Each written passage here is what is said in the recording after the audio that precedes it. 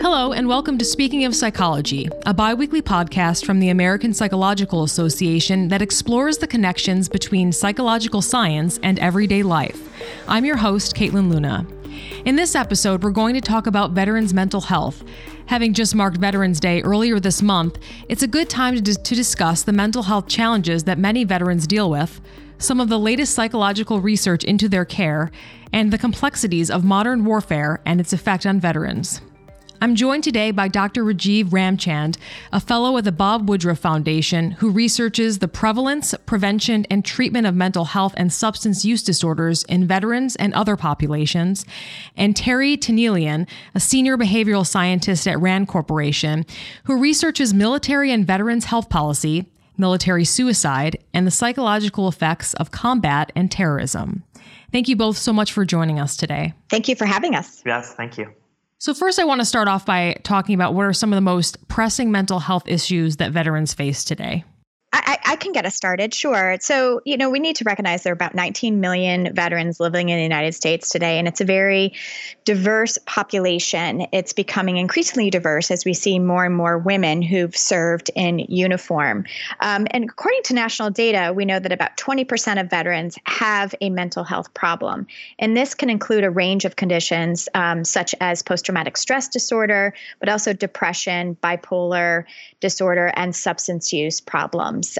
We see that the rates of these conditions do vary by gender and age, particularly associated with the era of service of those veterans. So our veterans are facing a wide array of mental health challenges. Do you want to add anything, Rajeev? Sure. I would just echo what Terri was saying, that a lot of times we think of, when we talk about veterans, the most recent cadre of veterans, what we would refer to as the post 9/11 veterans. But as Terri mentioned, especially as we have veterans from the first Gulf War, Vietnam, Korea aging, I think that we're going to see this bulk, as we are in American society at large, of mental health challenges associated with aging in the veteran population. We'll see that continue. And I think that it's just important for us to keep an eye on those older veterans. I want to zero in a bit more on the post-traumatic stress disorder.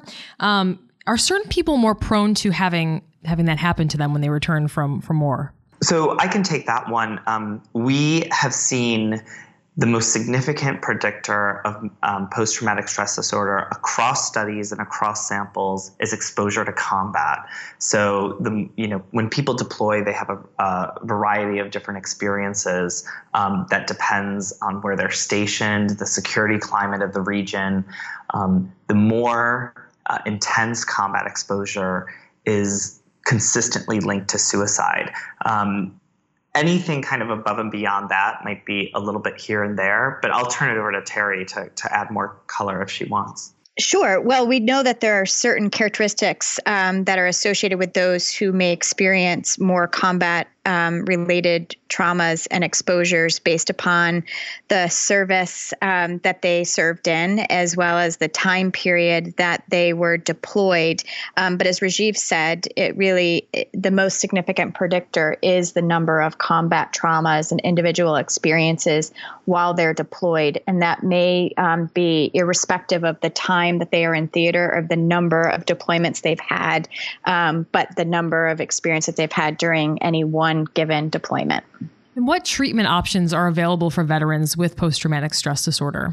So there are a number of treatments that are available, but we also know that research suggests that there are some particular treatments that have been proven to be very efficacious in reducing the symptoms of post-traumatic stress disorder. The guidelines that DoD and the Department of Veterans Affairs have released kind of highlight some of these evidence-based therapies and recommend that veterans be offered one of them as a first-line treatment option. These often focus on trying to process and confront the trauma that is the source of the problems for veterans. There are three in particular that are recommended for treating PTSD: prolonged exposure, trauma-focused cognitive processing therapy, and EMDR, which is another form of trauma-focused psychotherapy. EMDR has gotten a lot of publicity lately. Can you explain a little more about what that is and how that would help a veteran? I can try. I am not a clinician, and we know that the evidence that has been generated for EMDR has shown that it's worked well in civilian populations, but we do not have as much data on how efficacious it is for veterans.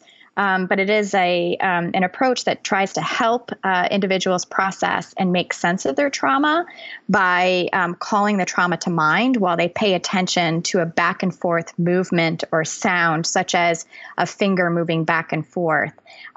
So again, I'm not a clinician, but I know that this is a treatment that is being utilized, and we're hopeful that we'll see more data on how effective it is for treating veterans with PTSD. And Terri, can you explain more about what exposure therapy is? Sure. Well, prolonged exposure therapy is a protocol-based treatment approach that teaches an individual to gain control of their trauma by facing the negative feelings. And it often involves talking about the trauma with a therapist and doing some of the things that you once avoided. So you're increasingly exposed to things that you've avoided and try to gain control over the situations and your responses to them. And so when members of the military are discharged, are they given given information about the resources that are available to them through Veterans Affairs, through other resources? I can start with this, and then maybe Rajeev can add. It's important to reflect that the past 18 years have seen some pretty dramatic changes in how the Department of Defense kind of exposes and encourages service members to gain access to behavioral health care. And so over time, they've really changed the types of support that were available to troops in theater, but they've also introduced a number of programs that have helped raise awareness about the resources and treatment options that are available when the troops come home, but also as they transition out of the military.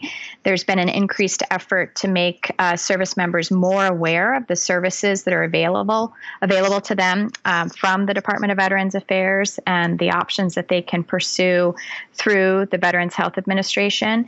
We've also seen a proliferation of support programs and treatment facilities in the non-governmental sector that have been funded largely in the philanthropic sector to create additional centers of excellence or clinics that offer outpatient or even intensive outpatient services to treat veterans with mental health problems.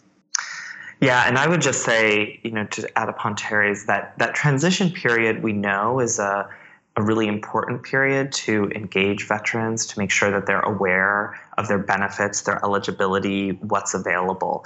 But it also assumes that, they're becoming veterans and they're going through a transition status and they'll know everything and they'll retain everything. And it's a lot of information to process. And, it's a different time. They're leaving one career and going to a completely different culture and a different career. And I think that it's just incumbent upon us as a society to keep reminding veterans what's available, because even their needs for treatment might evolve over time. They might not need it at that immediate time, or they might think they might not need it. But 6 months down the road, a year down the road, 2 years, down the road, they might decide that then it's time for treatment. And we need to make sure that they know at those various junctures that treatment options are available for them. Yeah, that's a really critical point. I think that there's so much focus on the military to civilian transition, and we think that there's this one-time opportunity to educate service members about the options that will be available. But not only is it an overwhelming time, but they may find and recognize a need for it 5-10 years later. And so we need to make sure that we're continually doing education and outreach to inform veterans and their family members about the services that they may be eligible for and that could benefit them. Terri, can you talk about some of the notable differences in mental health among veterans of different generations? We talked before about the differences between Vietnam veterans to Desert Storm veterans to veterans of the wars in Iraq and Afghanistan. Can you elaborate on that a bit more? Sure. We know that the rates of post-traumatic stress disorder in terms of the point-in-time estimates of prevalence among these cohorts of veterans do vary, but it's important to keep in mind that the context for how these men and women deployed are also very different. Vietnam era veterans, served in the era of the draft. And so, the all volunteer force is a much different context. At the same time, our understanding of post-traumatic stress disorder has really evolved. And we've learned what we know currently today about identifying and diagnosing PTSD as well as treating it really on the backs of the Vietnam era veterans. And so while we can think about the rates of prevalence and even lifetime prevalence of PTSD, it's important to take into consideration some of those differences and nuances. Studies have shown that, roughly between 11 and 20% of post 9/11 veterans experience PTSD at any given point in time. For Gulf War illness or Gulf War I veterans, that's about 12%. But again, that population hasn't been systematically assessed as much as we've done with the Vietnam era population, where we see, a point in time prevalence of about 15% for post-traumatic stress disorder and 30% for lifetime prevalence of PTSD. And so changes and differences in how we screen for and diagnose PTSD certainly contribute to those differences, but also our awareness and understanding of how to treat them offer hope for each of these veterans in terms of potential opportunities for recovery.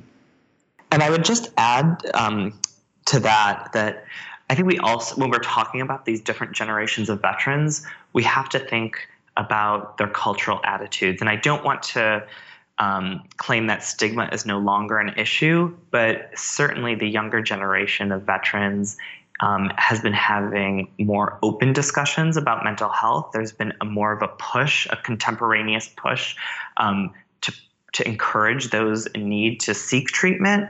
And that wasn't the case necessarily among people who were returning from other wars. And so thinking of the cultural differences, I think about what they think about mental health treatment, we might need different strategies to target some of the older veterans who may have been experiencing and really suffering from PTSD symptoms for really long periods of time, but still could benefit from treatment regardless of the duration from when it occurred.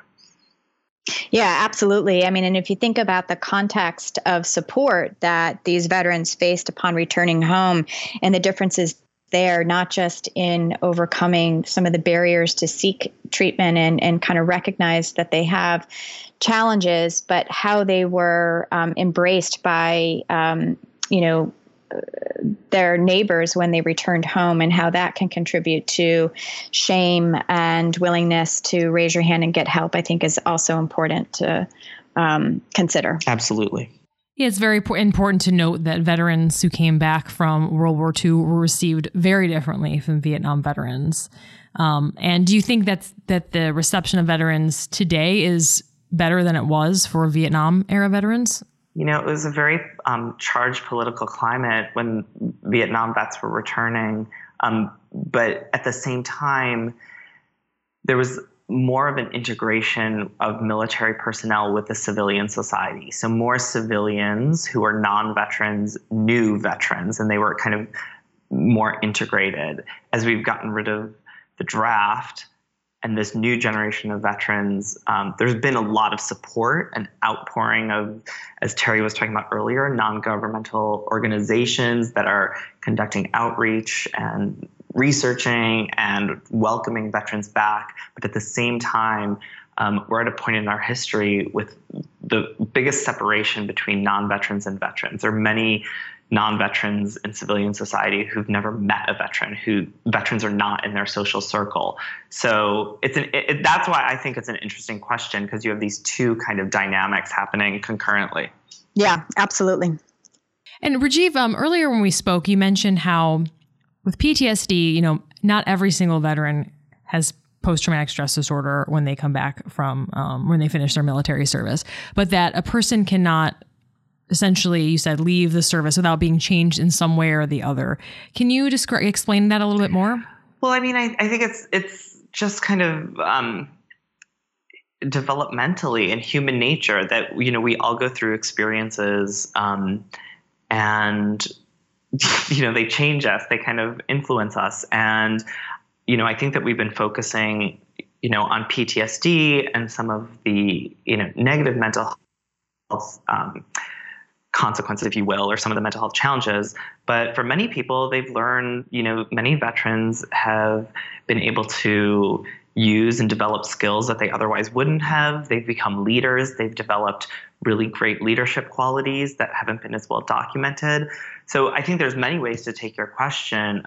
But right now, I'm really thinking about, especially as Veterans Day is upon us, really kind of all the things that they've learned and all the ways that they've potentially grown from their experience. And I think that we need to recognize, that veterans have really unique contributions that they can offer to society that we really need to capitalize on. Mm-hmm. Absolutely. Yeah, absolutely. I mean, I think if you recognize their dedication to public service and, their willingness to raise their hand and defend our nation and contribute to society by, putting their own lives on the line, that servant leadership is a key quality that comes through and needs to be valued and recognized. As much as we need to pay attention to those who struggle, we need to recognize the value and contribution that all of our veterans make. Let's move on to an area of large concern in our country today, and that's suicide among veterans. According to a government estimate I found, there's 17 veterans who die by suicide every single day. And male veterans were 1.5 more times more likely to die by suicide than people who did not serve. And female veterans fared even worse, as they were 2.2 times more likely to die by suicide than those who didn't serve. Clearly, this shows there's more that needs to be done to reduce these numbers. Can you explain what treatment works for veterans contemplating suicide and what gaps you see? Why don't we start with you, Terri?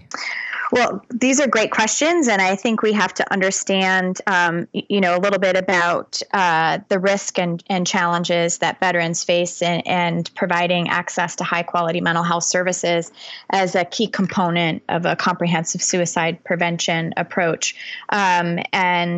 While we are always striving to understand the risk factors and the protective factors, we do know that access and delivery of high quality mental health services is a very important and effective means of reducing suicidal behavior and suicidal risk for veterans. And so ensuring that we reduce the barriers to care and promote the use of these evidence-based therapies that I talked about will be critically important for making sure that we can reduce risk of suicide for veterans. At the same time that we know another effective means of reducing suicide is means restriction and making the environment safer. And for veterans, this means really focusing in and discussing firearm safety and thinking through policies that can help address access to firearms and storage of firearms for veterans who may be at risk of suicide.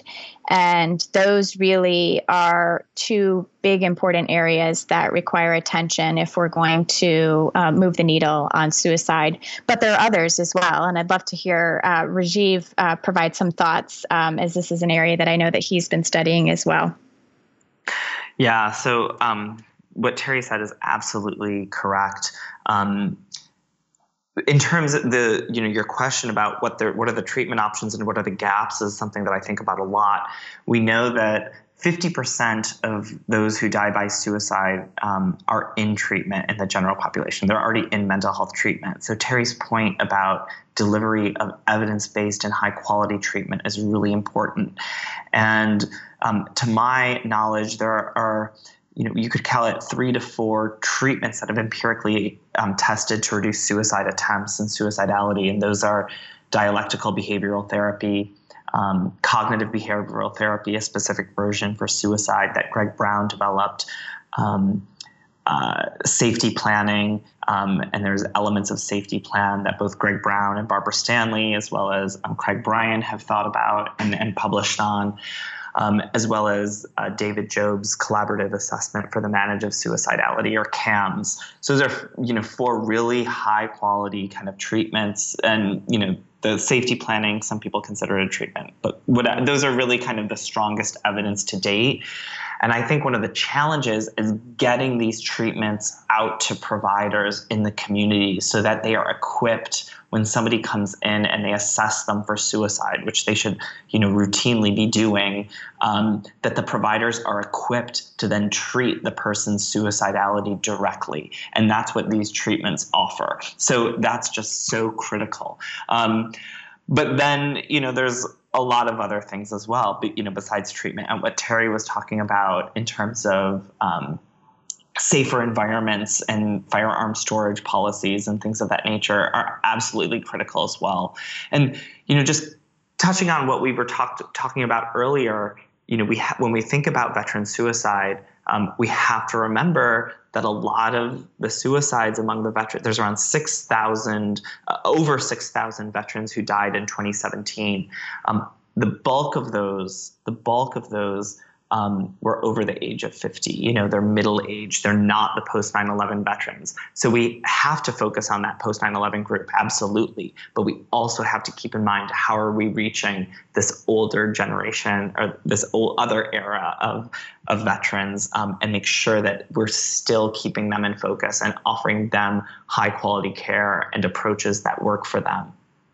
It's really fascinating that you mentioned that the older population, you're seeing rates of suicide be as high as they are. And that goes along with our very first question about, you were saying that aging in the veteran population is an issue of utmost importance today. Suicide in the general population, a lot of times we focus on the rates. And I should note that the rates are higher among post 9/11 veterans than non-veterans, but the numbers of veterans are much higher in that pre-9/11 group, if you will. So it's this kind of balance between higher risk and rates relative to kind of where the burden of mortality is. And that's a balance that, from a public health approach, we have to target all of these populations, and we have to think about both of those groups.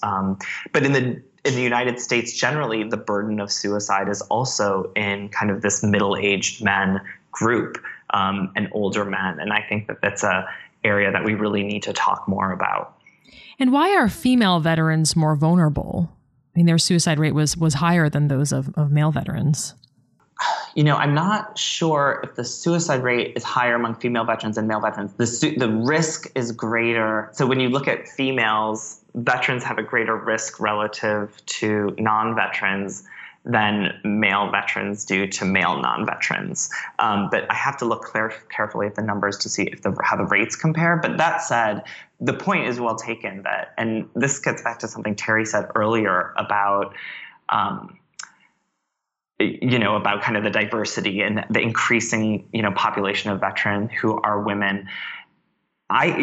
Some of the strongest evidence to date is that that having experienced military sexual trauma or screened positive for military sexual trauma increases risk for subsequent suicide. So addressing military suicide or military sexual trauma is going to, in my opinion, can potentially directly impact the suicide rates down the roads of veterans, and especially women veterans.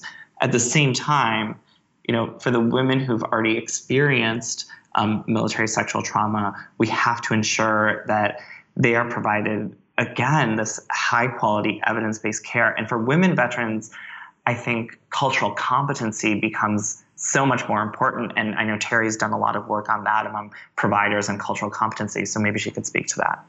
Sure. I just want to note, we know even in the civilian sector that women who experience interpersonal violence and domestic violence may also be at greater risk for suicide. And so interventions and approaches designed to decrease sexual violence, sexual harassment, can really also serve to decrease later risk for suicide. So those efforts are really critically important.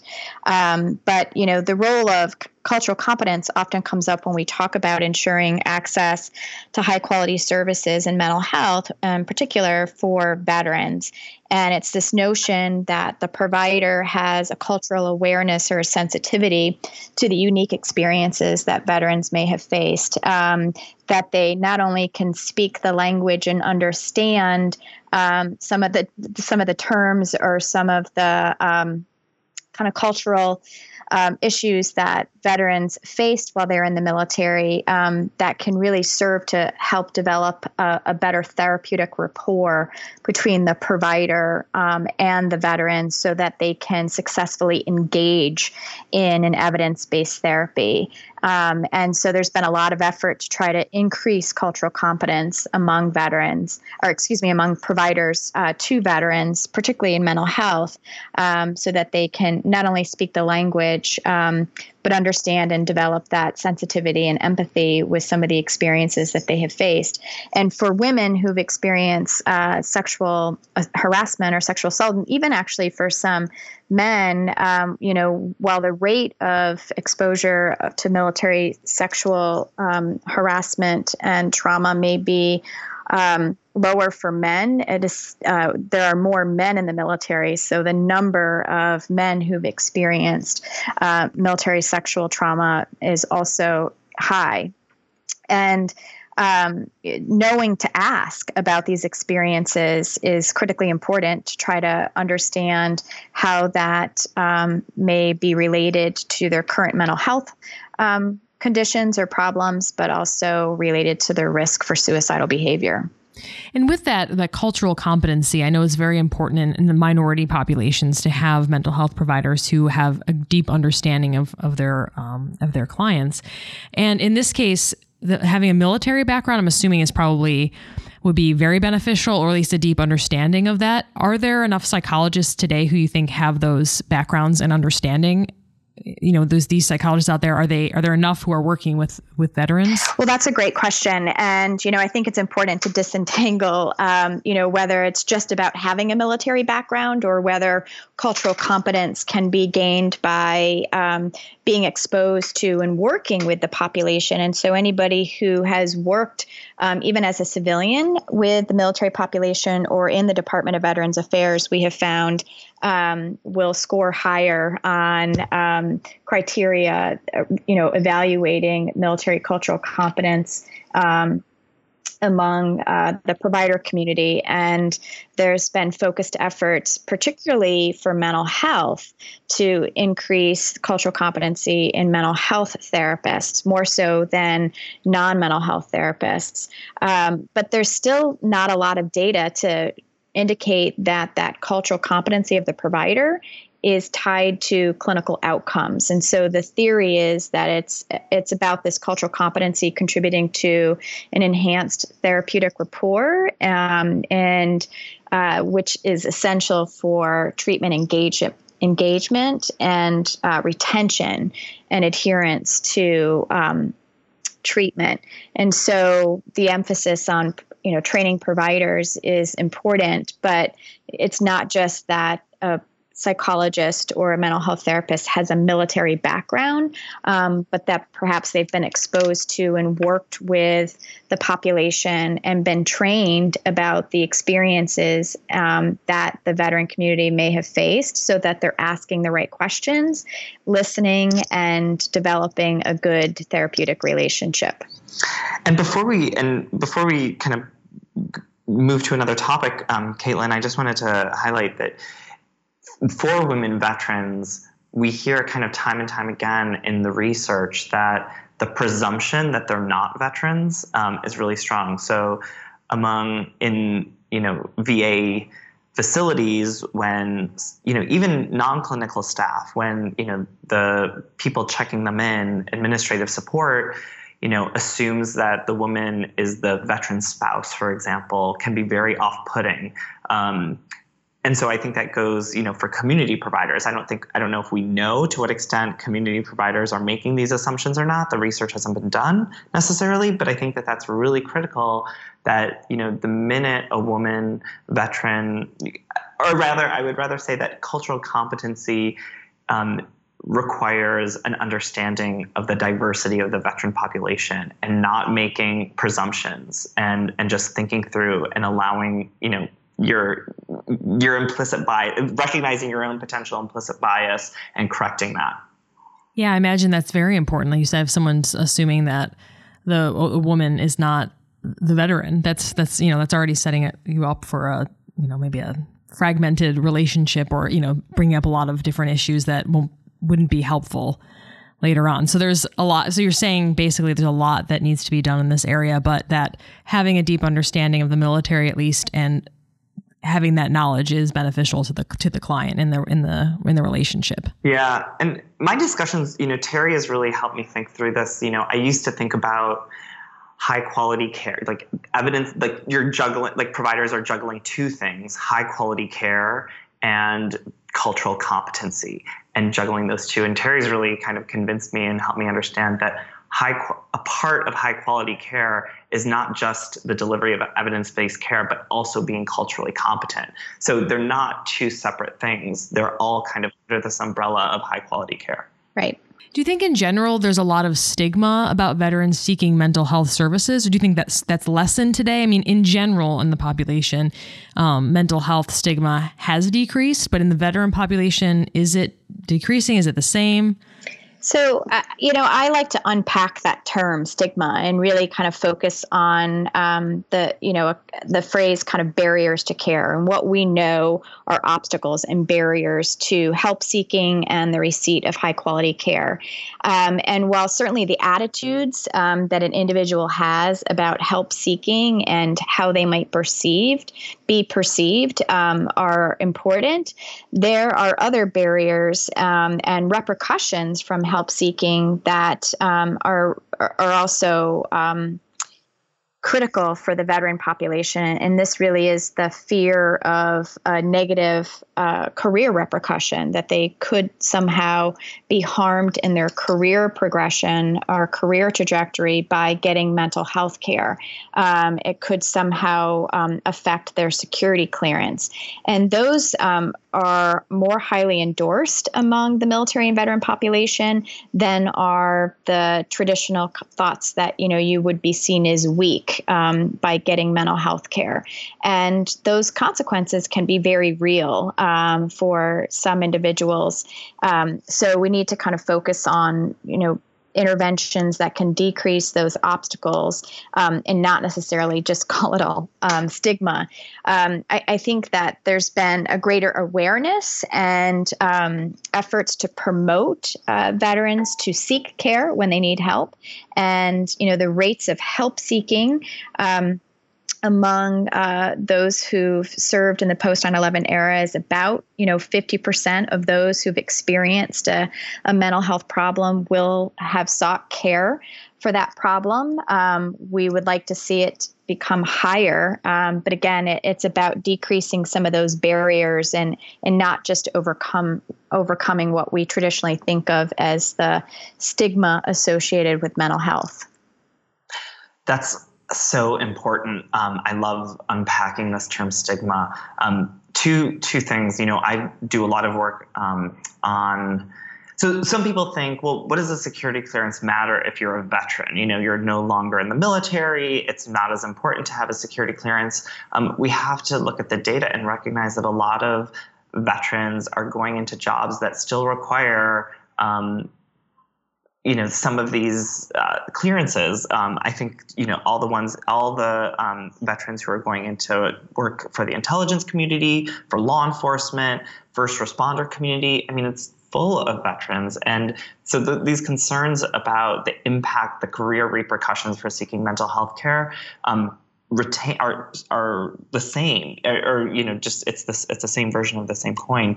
The other one that we hear about that I haven't seen as much attention on is kind of the diversity of treatment options. So we've heard a lot that some veterans are really concerned about the side effects of different pharmacotherapy treatments. And so I think really just educating veterans, and part of our, quote unquote, anti-stigma campaigns needs to be about what actually mental health treatment is, and that there are options, and that it should be patient-centered and patient-directed. And if you want pharmacotherapy, then there's a number of different options that you could try. And if you want, psychotherapy, then there's, really good high quality treatments. A lot of the ones that, Terri already mentioned, like prolonged exposure or CPT, trauma-informed CPT. So I think that, we really have to be, it's not just about, getting people into care by telling them, it's not a sign of weakness. While that's important, we have to be tackling these other angles, if you will, of stigma. Right. And the beliefs about the effectiveness of mental health care are really important. And so, we need to help veterans and others know that treatment can work and that there are effective therapies available, and helping them to understand the options and to evaluate which ones are going to be most successful will be critical in making them more informed consumers, and perhaps more confident that when they seek out to reach help, that they will be offered something that has the promise of relieving their symptoms and promoting recovery. What about the caregivers of veterans? I'm talking about spouses or family members who likely take on the everyday responsibilities of working with their family member or loved one with the physical or mental health wounds. Do they have enough resources and support? In short, I would say no, that they don't have enough resources yet available to them. Fortunately, Terri and I actually collaborated and worked on a project together on America's military and veteran caregivers called Hidden Heroes, where we learned a lot about the population. And if we focus on that post 9/11 group of caregivers, we found that there's around 1.1 million American adults today who are caring for someone who served in the post 9/11 era. That around 64% of them are caring for someone for mental and behavioral health challenges, and that around 40% of those caregivers themselves meet criteria for depression. So I think we have to think about the resources that are available to them, but also sometimes the resources exist, and it's ensuring caregivers know about those resources that are able to support them, and letting them know that help exists. And then, critically is then making sure that those resources and the availability of them fits with the caregiver's schedule. Their caregiving demands can be very difficult. They may be juggling caregiving as well as being a parent, as well as, and being a worker. They may be employed. So they're carrying multiple hats. So 9 to 5 treatments or support groups, things that happen from a 9 to 5 schedule may not work to their, be conducive to them. So if it's there, but they can't access it because of their other demands, then it doesn't do them much good. So we have to think, if we want to support this group, how we can best kind of meet their needs wherever they are, so that we can support them. But I actually think that the families of those people with mental illnesses themselves don't necessarily have adequate support for caring for their loved ones. Terri, do you have anything to add? Well, I would add, that it's important to think about their eligibility and access to these services, as Rajeev mentioned, but many of them, may fall outside of the traditional eligibility criteria for a lot of caregiver support programs or the services that are available to them because they are the parents, for example, of the veteran. And, they may not qualify for some of the traditional caregiving support services, or they are the friend or neighbor of the veteran that they're caring for. And so we often think about family caregivers as the spouse or a child, but we know that, this is, again, a diverse group. It includes parents as well as friends and neighbors who are providing that support. And so making sure that they also have access to those support resources, because they too are vulnerable to the burdens and stress associated with caregiving. Yes, absolutely. Terri, we spoke earlier about the concept of moral injury, which I want to talk a little bit about here, which is basically when someone violates their moral code and they experience a lasting psychological impact. Can you talk more about moral injury, this concept, and what it means for veterans? Sure. Certainly, I'm not an expert in the study of moral injury, but it is an area where we're gaining a deeper understanding of the construct, as well as seeing the development of some specific interventions that can try to address it. And it really does get at what you mentioned is a challenge to an individual's beliefs that may be culture-based or group-based or focused around religious or spiritual beliefs, and that a moral injury occurs when they've either committed an act of transgression or they've witnessed that a transgressive act by another, whether purposefully or by mistake, and that this somehow causes this dilemma. And so, as we're trying to understand the challenges that veterans face, clinicians and researchers have identified, moral injury as a consequence of combat experience and war, and seeing that, this guilt and shame and other kind of phenomenology is associated with what they're calling moral injury. And it suggests really different types of interventions and approaches to help those individuals overcome some of those consequences so that they, can live, again, more symptom-free and, regain a quality of life. Yeah, I'm not an expert on it either, but I will say I'm very excited. I've seen a lot of research recently that is trying to develop protocols and evidence-based treatments for non-mental health professionals like chaplains or pastoral counselors that are attempting to get at some of these other dimensions of moral injury. And I've seen new kind of policy initiatives that for mental health providers that recognize their patients or an individual's kind of spiritual health, and then try to foster kind of collaboration between a chaplain and the mental health professional, so that they're kind of giving consistent messages, that they're not conflicting without, of course, without violating the patient's privacy, but that they're kind of coming up with ways to work together so that they're addressing, potentially the depressive symptoms as well as some of the guilt and shame associated with moral injury that Terri was just talking about. And in general, today's modern warfare is very complex. There are deployed members who serve overseas, of course, and they live in that reality every day. But there are others who are based in the U.S., but who are performing duties in a war zone. So, for example, a drone operator could be here in the Washington, D.C. area, strike a town in Afghanistan somewhere thousands of miles away.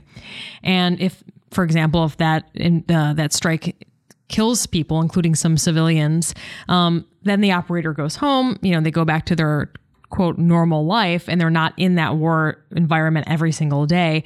I want to talk about what that juxtaposition does to someone's mental health. I mean, when they're basically living almost think of it as like living two different lives in one day. Like, how does that, Terri, can you elaborate on that a bit more?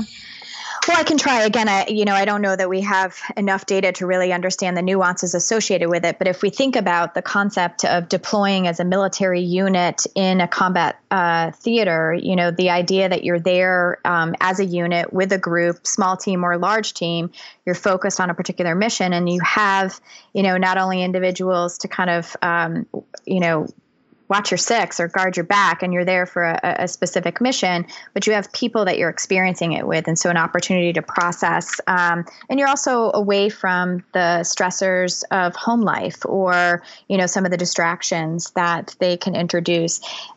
Those may not necessarily be present for individuals who are perhaps stateside, and performing their support functions or, combat role, and then going home and having dinner to help with homework that night, or, take on some of the household responsibilities. And so, having to make sense of those two different worlds can create challenges for some, but it also may help them mitigate and be able to, pay attention to other things and not necessarily dwell on, what they did during the day. And so it's unclear, I think, understanding some of the nuances and what its impact might be until we gain, more data on those types of operators and the experiences that they have and what contributes to those that do well and those that don't do so well. And some other work that we've done looking at the impact of deployment on military families, we know that communication with the spouse at home can be protective and, helping to manage the expectations about how a service member maintains that relationship with their family while they're deployed can have a protective role in the impact long term. And so, how does that family communication get supported when the individual isn't deployed to a combat zone, but is only going to their job and then home every day? Rajeev, do you have anything to add on this topic?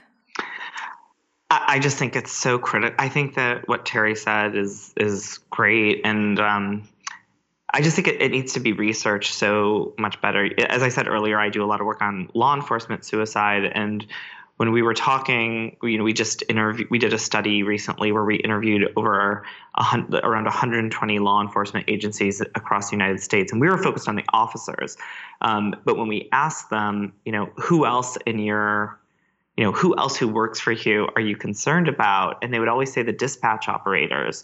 And I kind of, maybe it's not similar, maybe it is, but they're kind of on the phones who are getting called about this crisis and then dispatching someone. And oftentimes they don't see necessarily what happens as a result, but it's a high stress environment. And, they too go home and to their homes and things of that nature, and often aren't considered officers. But I think there's a lot of jobs out there that are very stressful in ways that we haven't kind of assumed in the past. And we need to really open our aperture, for lack of a better term, and think about the different stressors that people are experiencing on a day-to-day basis.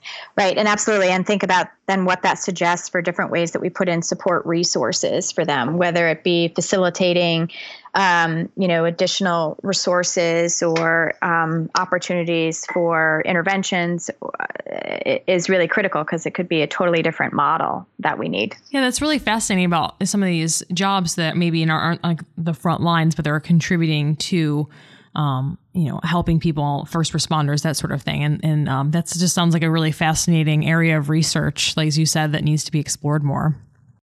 What about some of the other complexities you see in the way wars are fought today, and those effects on veterans' mental health? Well, as compared to the past. That's a perfect setup, and what we were just talking about, I think when Terri and I at the beginning of the podcast were talking about, the combat exposure and its risk on, subsequent PTSD, some people think of that as kind of, in the military, you have a combat role or a combat support role. But those distinctions don't necessarily relate anymore to a person's combat exposure, because you can be a truck driver in the heightened kind of security climate in Afghanistan. You're a truck driver, when IEDs are a huge threat, you're essentially providing support, but you could be experiencing combat day to day. And so exactly what you're saying, modern warfare, and kind of, we have to think about these exposures and then think about how we're measuring, what people are doing and the risks that they're experiencing. And I think the IED kind of combat support role is a prime example of the ways that modern warfare is changing. And we have to kind of, again, throw out our assumptions of what exposure to combat and where we're most likely to see that, what occupations we're most likely to see that. Right. And just to follow on to that, not only, the exposure to these very threatening experiences and traumatic experiences for, even combat support roles, but just, the understanding of being exposed to a traumatic brain injury and, what those consequences can mean, particularly from blast exposures. We're still learning more about the effects of blast exposure on the brain and some of the short and long-term consequences that may be experienced by veterans who have traumatic brain injury. I mean, I think, the common lore that this is just a concussion and the symptoms are going to reside may not necessarily hold true for some of our veterans who've had repeat exposures and repeat brain injuries, and with the symptoms that can overlap with post-traumatic stress disorder or depression, really trying to disentangle and understand how do we provide appropriate, effective treatment for things like headache and concentration difficulties. We can't just assume that it's all, associated with experiencing post-traumatic stress disorder, but that some of it may be, as a result of changes in the brain from the brain injury itself and that blast exposure. And so that's really changed the way that we need to be more diligent in how we assess veterans who present with these symptoms, and making sure that we're not just doing self-report of the symptoms, but also thinking about images or getting images of their brain and understanding what may be happening. That could also require independent or concurrent interventions. And during this podcast, we've covered some pretty heavy topics, so I want to end going on more of a high note here. But the first question I want to ask is can you both speak to the importance of finding meaning after military service? I'm sure that's a big transition that happens when people leave something like the military, where you have this meaning and then you go into civilian life. And how important is it to find a new sort of meaning, or as it changes as you leave service? I think there's a lot of focus on ensuring that service members, as they transition, maintain their sense of purpose and mission and commitment. And we know that by and large, veterans are more engaged civically and in their communities than non-veterans. And so they are mission-driven, purpose driven individuals. And so helping veterans to understand that while their military mission may be done, there are many other missions and purposes that they fulfill. And, whether it be finding meaningful employment or leadership within their communities, or, reconnecting with their families. We've seen a lot of affinity groups that focus on this post 9/11 veteran population that are really oriented around helping veterans get engaged and, find those new opportunities once they are back home and integrated within their communities. Rajeev, do you want to elaborate on that a bit more? Sure. I'll just, I'll say that, maybe it reflects, my own kind of middle-agedness, but, I think finding meaning is really hard. When you say having veterans find meaning, that can be, somewhat existential and can be very challenging to do. And it's a lot to place on a veteran. So I kind of think, as veterans, where we really need to focus is ensuring that non-veterans really as we've been talking about, really recognize the value of veterans, their, how civic, that they raised their right hand and served, in very challenging kind of times and in very challenging climates with very different roles. And I think, it's incumbent upon the non-veterans to actually increase their awareness and recognition of the contributions veterans have made. So I would love to and I think by doing that, it's not all on the veteran to find meaning, that they'll find meaning. If we appreciate their service, then the meaning, I hope, will come from that. But I do think it's a critical role and something that as a society we really need to focus on. And that's the, beauty of Veterans Day. That's what it's all about. It's about us kind of non-veterans recognizing the role that veterans have played. Yeah, absolutely. That's a wonderful way to end that question.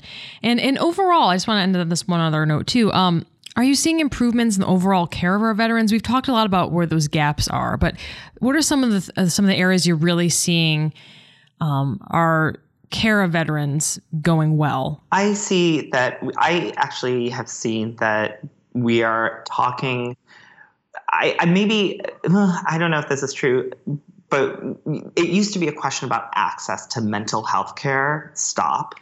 And I think that we are seeing increased awareness as not just access to mental health care, but access to high quality care. And I think a lot of organizations are trying to increase the capacity of our mental health care professionals to deliver really high quality evidence-based care. And that's really, I think that we still have a long way to go, don't get me wrong, but I do think that there's been a lot of awareness about these issues, as well as in the mental health community about the necessity for delivering high quality evidence-based care. Yeah, absolutely. And I think, we've seen certainly large investments from the federal government in dollars for both the Department of Defense and the Department of Veterans Affairs to expand their clinical services, but also to invest in research. And so that opportunity is affording us even more insights in becoming more precise with how we can not just diagnose in terms of improved diagnostics, but how we can think about even getting towards precision medicine for the treatment of post-traumatic stress disorder. So we can do a better job in the end of matching veterans to particular types of efficacious treatments, based upon an increasing and burgeoning scientific base for understanding who's going to respond to which types of treatments best. And so it's not just increased access to high quality care, as Rajeev said, we've made important headway in that, but, increasing the opportunity we have to match veterans to specific evidence-based treatments that we know will work for them. So I see hope on the horizon in that regard. And we need to keep funding research on mental health conditions. I mean, I just think it's an increasing awareness. We need more evidence-based protocols. I think the ones that we have are great, and let's, keep it going with more. Thank you so much for joining us on this very important topic. I really appreciate your time, and I think our listeners will really enjoy this episode. Thank you for having us. Yeah, thank you. This is great. And before we go, I just want to let you know that we want to hear from you. You can email your comments and ideas to speakingofpsychology@apa.org. That's speakingofpsychology, all one word, .org. And please give us a rating in iTunes. We'd really appreciate it. Speaking of Psychology is part of the APA Podcast Network, which includes APA Journal's dialogue about new psychological research and progress notes about the practice of psychology. You can find all of our podcasts on Apple, Stitcher, Spotify, or wherever you get your podcasts. You can also go to our website, speakingofpsychology.org, to listen to more episodes. I'm Caitlin Luna with the American Psychological Association.